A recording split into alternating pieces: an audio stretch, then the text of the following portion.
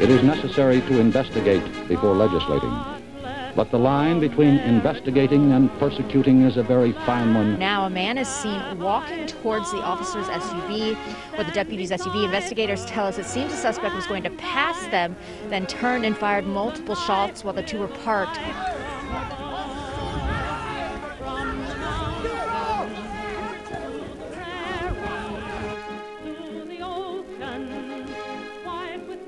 One of multiple locations that have been burning in Kenosha, Wisconsin. Madam Speaker, my colleagues, my fellow Americans, I rise to support the impeachment of President Donald J. Trump.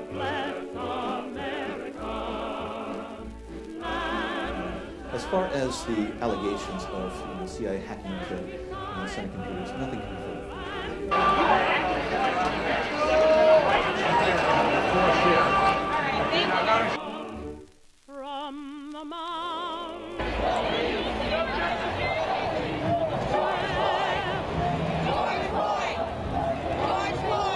Pain could be volatile, and I'm about to talk to him about allegations that he was involved with prostitutes in Moscow and that the Russians taped it and have leverage over him.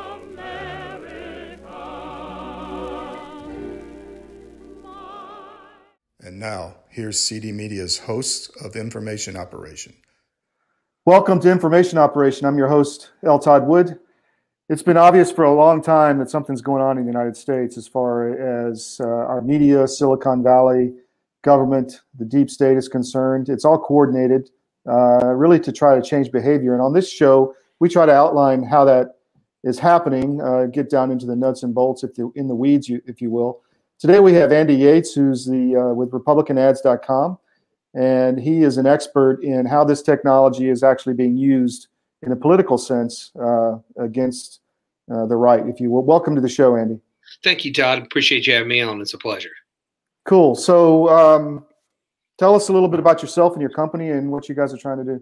Sure, absolutely. So I've worked in Republican politics for, well, since 1996 and as a volunteer staff, and since 2002, either as a staff, campaign staffer or a consultant. Everything you name it, races all over the country, and love the advertising side of politics. Gotten into digital advertising a lot over the last couple cycles because that's the way to reach people now. It's the wave of the future, and it's so targeted and such a great way to deliver messaging. And about 2 years ago, I met with a couple friends of mine who've worked in the digital realm for a long time, and we started talking about where the holes were in the Republican digital world.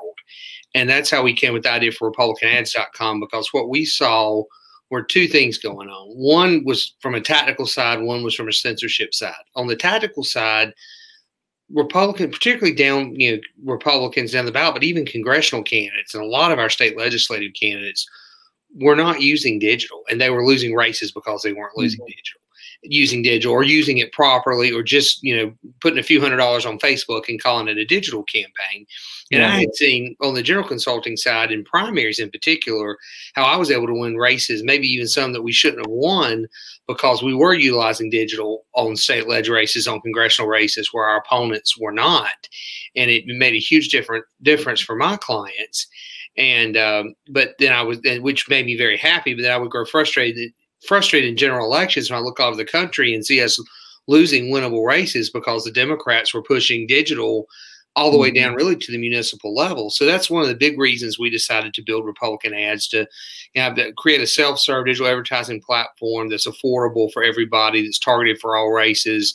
We literally matched every voter in the country. We've also, and we have the data for everything from the smallest municipality in the country all the way up to every state. So every legislative district, state at the state levels is already built into the system, which is great for us and great for clients. Then the other issues we started digging into this. Is that through the RNC database, or where do you get this information? I'm just curious. So we have a number of data providers we use. One is Data Trust from the RNC, so we have access to all of that. We also use I360, L2, Aristotle, which is Voter List Online, and a couple of other folks. And our reason behind that is our experience has been that each data source has its own different strengths and weaknesses, or better at certain things. So if we blend it out, if we blend it together, we'll get better match rates and better results for our clients. And as we started building this out, we also started becoming, we'd all been aware of the censorship. I mean, I've seen just crazy things happen. For example, I was doing just as a favor for a judge client of mine that was running, a client of mine that's running for judge. I did some advertising on Facebook for their law firm. We created a 4th of July video, had God Bless America playing in the background. Every ad I'd ever done for them approved within 10 minutes. It took 3 days to get it approved, and I guarantee you it's because God Bless America was playing in the background. Only reason. Nobody at Facebook could tell me why it wasn't getting approved. If we had not been early to the game, it would have been approved post 4th of July. We put it up on the 30th, and it started of June, and it started running on July 3rd. So I'd seen that crazy stuff before this, but it was it was a little more isolated and maybe tried to disguise it. But as we started working to build the platform in 2019, started seeing more and more of this going down and becoming more and more just over the top, and then you also just start seeing the deplatforming. For example, Twitter just getting out of political ads altogether. Facebook recently saying no political ads the last week of the election. There are also no new political ads, and then at midnight on election night, they're saying no political ads at all indefinitely.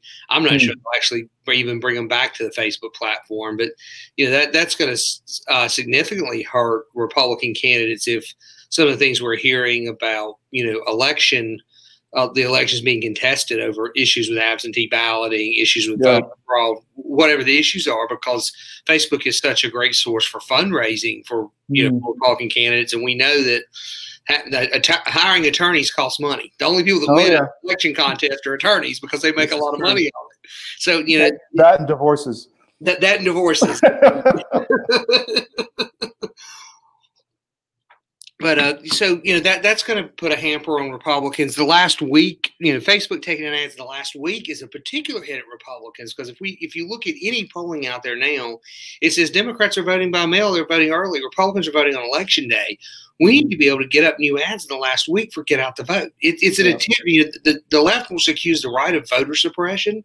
The most egregious act of voter suppression going on in the country right now, in my opinion, is Facebook saying no new political ads in the last week. The Democrats will have voted by then, and it's going to dramatically affect the Republicans' ability to get out the vote if they don't turn to other platforms like ours. It's a win for our platform. It's pushing people in our direction, but at the same time, it's sad for our country that you're seeing a huge social media platform like that trying to suppress votes. So, what other platforms do you use besides Facebook? So we created a demand-side platform, which is what you use to place digital advertising on any website that you would go to online, as well as ads on streaming video services and on your mobile phone on apps and things of that nature. So we have a seat with all the ad exchanges. So we're able to bypass big tech. We're able to bypass Google. We're able to get past those folks, and we go straight to ad exchanges, so our ads get through. And we're able to push the envelope more with advertising. We pride ourselves as being the free speech platform. And, obviously we're not going to do anything obscene or vulgar, but beyond that, we can get stuff through that people just start seeing themselves not be able to get through in other places. And we've had good luck with that for clients this cycle. So that really helps a lot. Yeah, I'm sure. What you do? I mean, I just got finished done with Brittany Kaiser's book on Cambridge Analytica, and it was, although she's dishonest throughout the book, I found it extremely informative on this whole psychographics and really micro-targeting. How far down that road do you go as far as your voters, your targets are concerned? You don't do anything with psychographics. I'm not sure I'm a believer in that. The research out there is inconclusive at best on whether that works, but we can drill extremely down on modeling. We use a lot of modeling data, as well as we have clients that give us their own model data from, there's a lot of great firms out there that do extensive analytics and polling and modeling. So we can take that and match that to IP addresses, mobile device IDs, and cookies. And we're one of the few that are matching our data 3 different ways, which greatly increases our match rates. So we're able to really drill down. I mean, the example I give to folks is if, you called me up and said, you were running a Republican primary and you had an ad that you only wanted to run to 65-plus-year-old white men who voted in 4 out of 4 primaries, who likely own a gun and go to church at least once a month. We can drill down to that level. So, ours is more about voter behavior and consumer data and things like that, which we've matched voter files and matched IDs, and and looking at that, but as well as modeling we have for clients. I've got a couple of statewide races right now where we're running against some pretty extensive models, things like undecided voters who are on statewide races who are pro-Trump. Undecided voters who lean Republican but don't necessarily like Trump.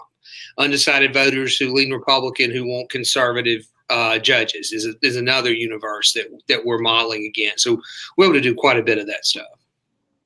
Well, that's fascinating. What do you think of the whole, we can get into the Hunter Biden and how they're censoring, but the shutdown of Twitter over the last 24 hours, do you find that interesting? It's interesting, but not surprising. I mean, I think all Americans should find it offensive. I mean, the left. No, I mean the actual shutdown of the site. I mean, I know we all know they're censoring, but Twitter's been shut down since yesterday, since Tucker basically started, at least across the country in certain areas. Okay. Some people are saying it's they're removing evidence out of the code or because of the subpoenas or. I just wondered if you'd heard anything about that. I had not heard anything because I've got a few sites. Like I'll give a shout out to the state's polls that I use for voter data extensively, and I was on Twitter within the last hour checking out what they had posted, and it seemed to be working for there. And then I'm a huge Braves fan, so I've been checking the baseball news today, and it's been working for that on my phone. So I apologize. I wasn't aware of the Twitter outage, but. I mean, that it seems very strange that would happen in the midst of everything with Hunter Biden. I mean, the timing on that just seems too much to be a coincidence. And so they're definitely trying to clean something up, or they're trying to create some type of some type of other issue over here to distract from that. Yeah. Which, it would be interesting to see where in the country it's out and which outspoken voices on Twitter live in the parts of the country that are having an outage. I was just curious because it's definitely affected me. I checked it about an hour ago and it was still down. But I interrupted you. You were talking about Twitter and Hunter Biden and how they're able to censor a lot of these stories. I mean, what are your thoughts on that?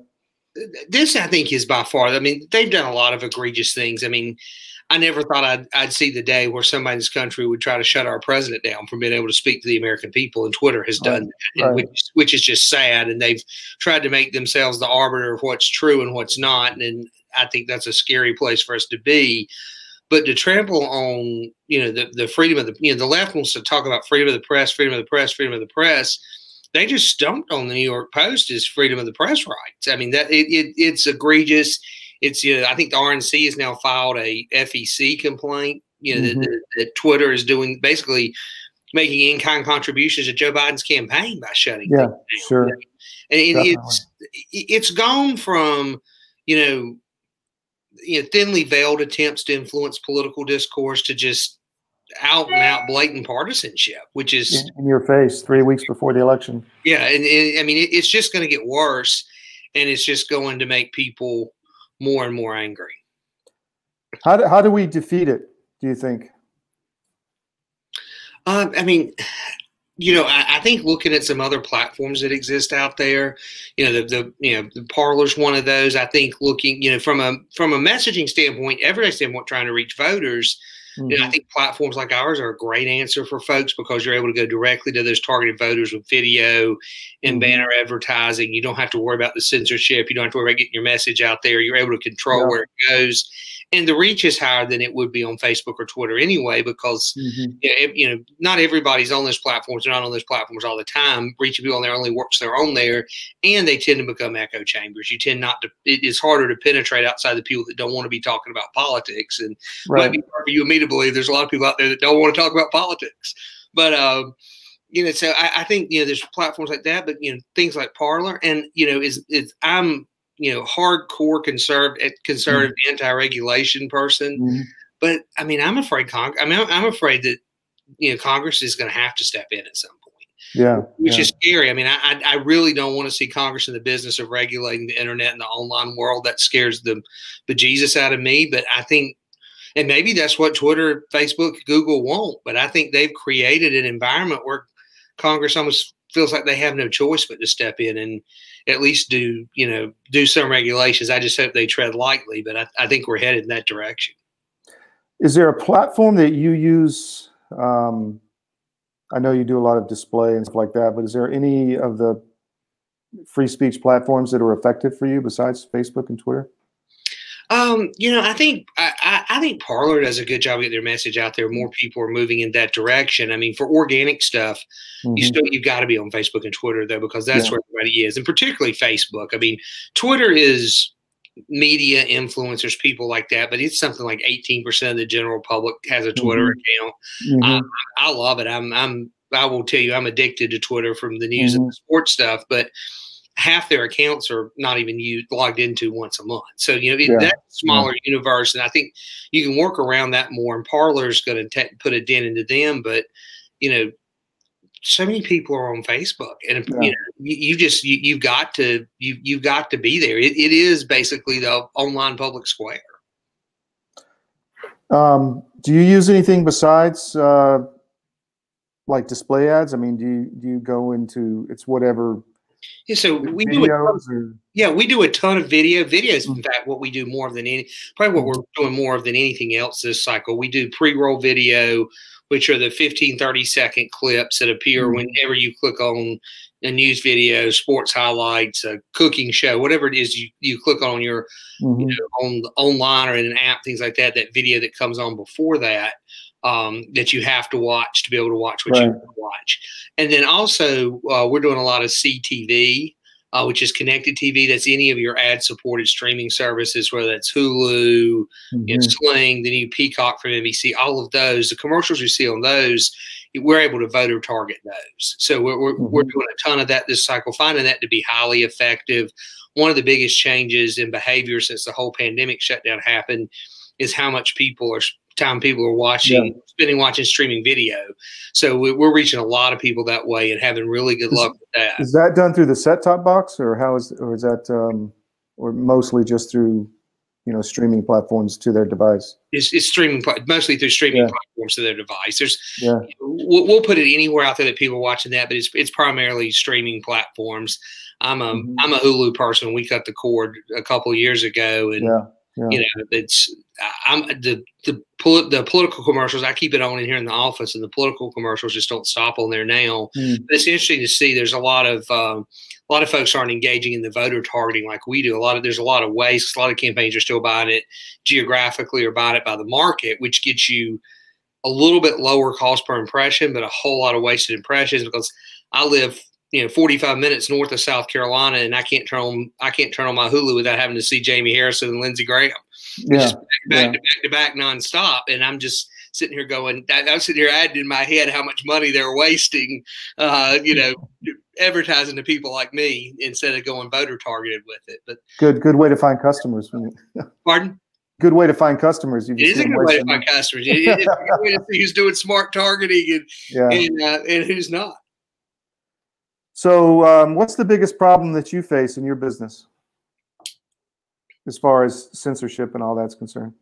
I think in terms of censorship, we're able to get around probably 99% of it with having those relationships with the ad exchanges. I worry that at some point somebody's going to push down on those folks, but that hasn't happened yet. They're not beholden to the corporate world and to their corporate clients the way a lot of the big tech folks are. But it's I think a challenge for us is clients who are scared because of censorship they've experienced in other places. You're trying to work around that, get people that level of comfort zone that they can get their messages out there and show them that it's working. I think that's a big challenge, a big challenge for us. And the big challenge we see business wise is not, our advertising of our platform, is when we're trying to reach potential customers. Because we've actually, we've struggled to get Facebook and Google to let us advertise. They tell us we're a political campaign. So we've had to go through all the political advertising, actually, and then Google decided this morning, 18 days before the election, I believe, that to tell us to pause all of our ads and tell us that we needed to more identity information to show that we were a real entity and that we really existed. And one of our director of operations had to spend an hour and a half on the phone with the IRS to get a specialized form that you have to fax into Google. Google, of all places, requires you to fax it in. I mean, it's just a it's that kind of junk that just makes you stop and go, are they really doing this to verify who people are? Or are they just throwing up obstacles to conservatives? I mean, just the latter.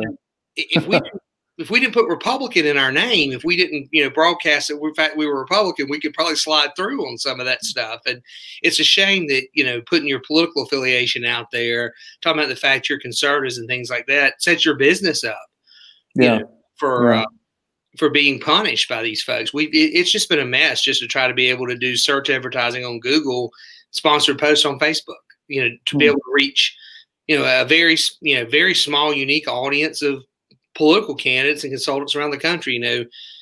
Less than 20,000 people we're trying to reach. Yeah, definitely. That is a small audience. So do you think any of this talk about Rule 230 changes or antitrust might be effective in the second term, Trump's second term, I hope? I think so. I mean, I think part of it, I don't know if we'll actually do it, but part of it's to scare them to death and make them behave. I think that's I think it's going to have to happen. I mean, you're going to have to at least dangle it in front of them to make it happen. And then if they don't act, I think you're going to have to move in that direction. Again, I'm about as anti-regulation as they come, but there's certain regulations, there's certain things that are needed from time to time. And I think Google, Facebook, Twitter, et cetera, are proving they can't behave without that. It's a shame that they can't behave without Big Brother having to pop them on the hand, but it appears that they can't. We've given them multiple opportunities to prove otherwise. Well, a lot of these companies are not even American anymore. They're run by, foreigners, if you will. Exactly. Yeah. So that's really interesting. Is there anything else you want to get out to our audience, or I think we've covered pretty much everything at this point? I think we got a lot of it. I mean, I think it's just, keep your eyes open to what you see online in these last couple of weeks, because you're going to see a lot of monkey business on there. You're going to see a lot of Republicans silenced. You're going to see a lot, the more truth people speak, the more likely they are to be silenced. But be aware, also be aware that there are options out there, whether it's, a platform like ours, whether it's something like Parler. There's opportunities out there to go around these folks and get your messages out there. Take advantage of it. Don't let them shut you down. I mean, we've got great messaging that we need to get out there in front of the American people that voters will respond to, and that will help drive turnout. This is going to be a turnout election. Don't let them get you discouraged. Be proud to speak up and let people know who you're supporting in this election, who you're voting for. Yeah, I think that's critical. I think we really have to be vocal and confront a lot of this intellectual dishonesty and censorship, and absolutely, even if your neighbor, people in your family, I think it's just time to not be ugly, but just say, you're wrong. Have you thought about this or whatever? So be confident, be polite. I mean, I think we've forgotten that in some ways, and I think social media unfortunately has contributed to that. But be confident, be polite, but stick to your guns. Don't be ashamed of what you believe in online. Don't be ashamed of what you believe in when you're talking to your friends and family and neighbors. Have a discourse with people about it. Have a conversation. Well, thank you, Andy. Thank you. I appreciate your time, and we'll have you back on maybe as we get closer to the election. Sounds good. I appreciate it, Todd. Take care. Take care. Bye.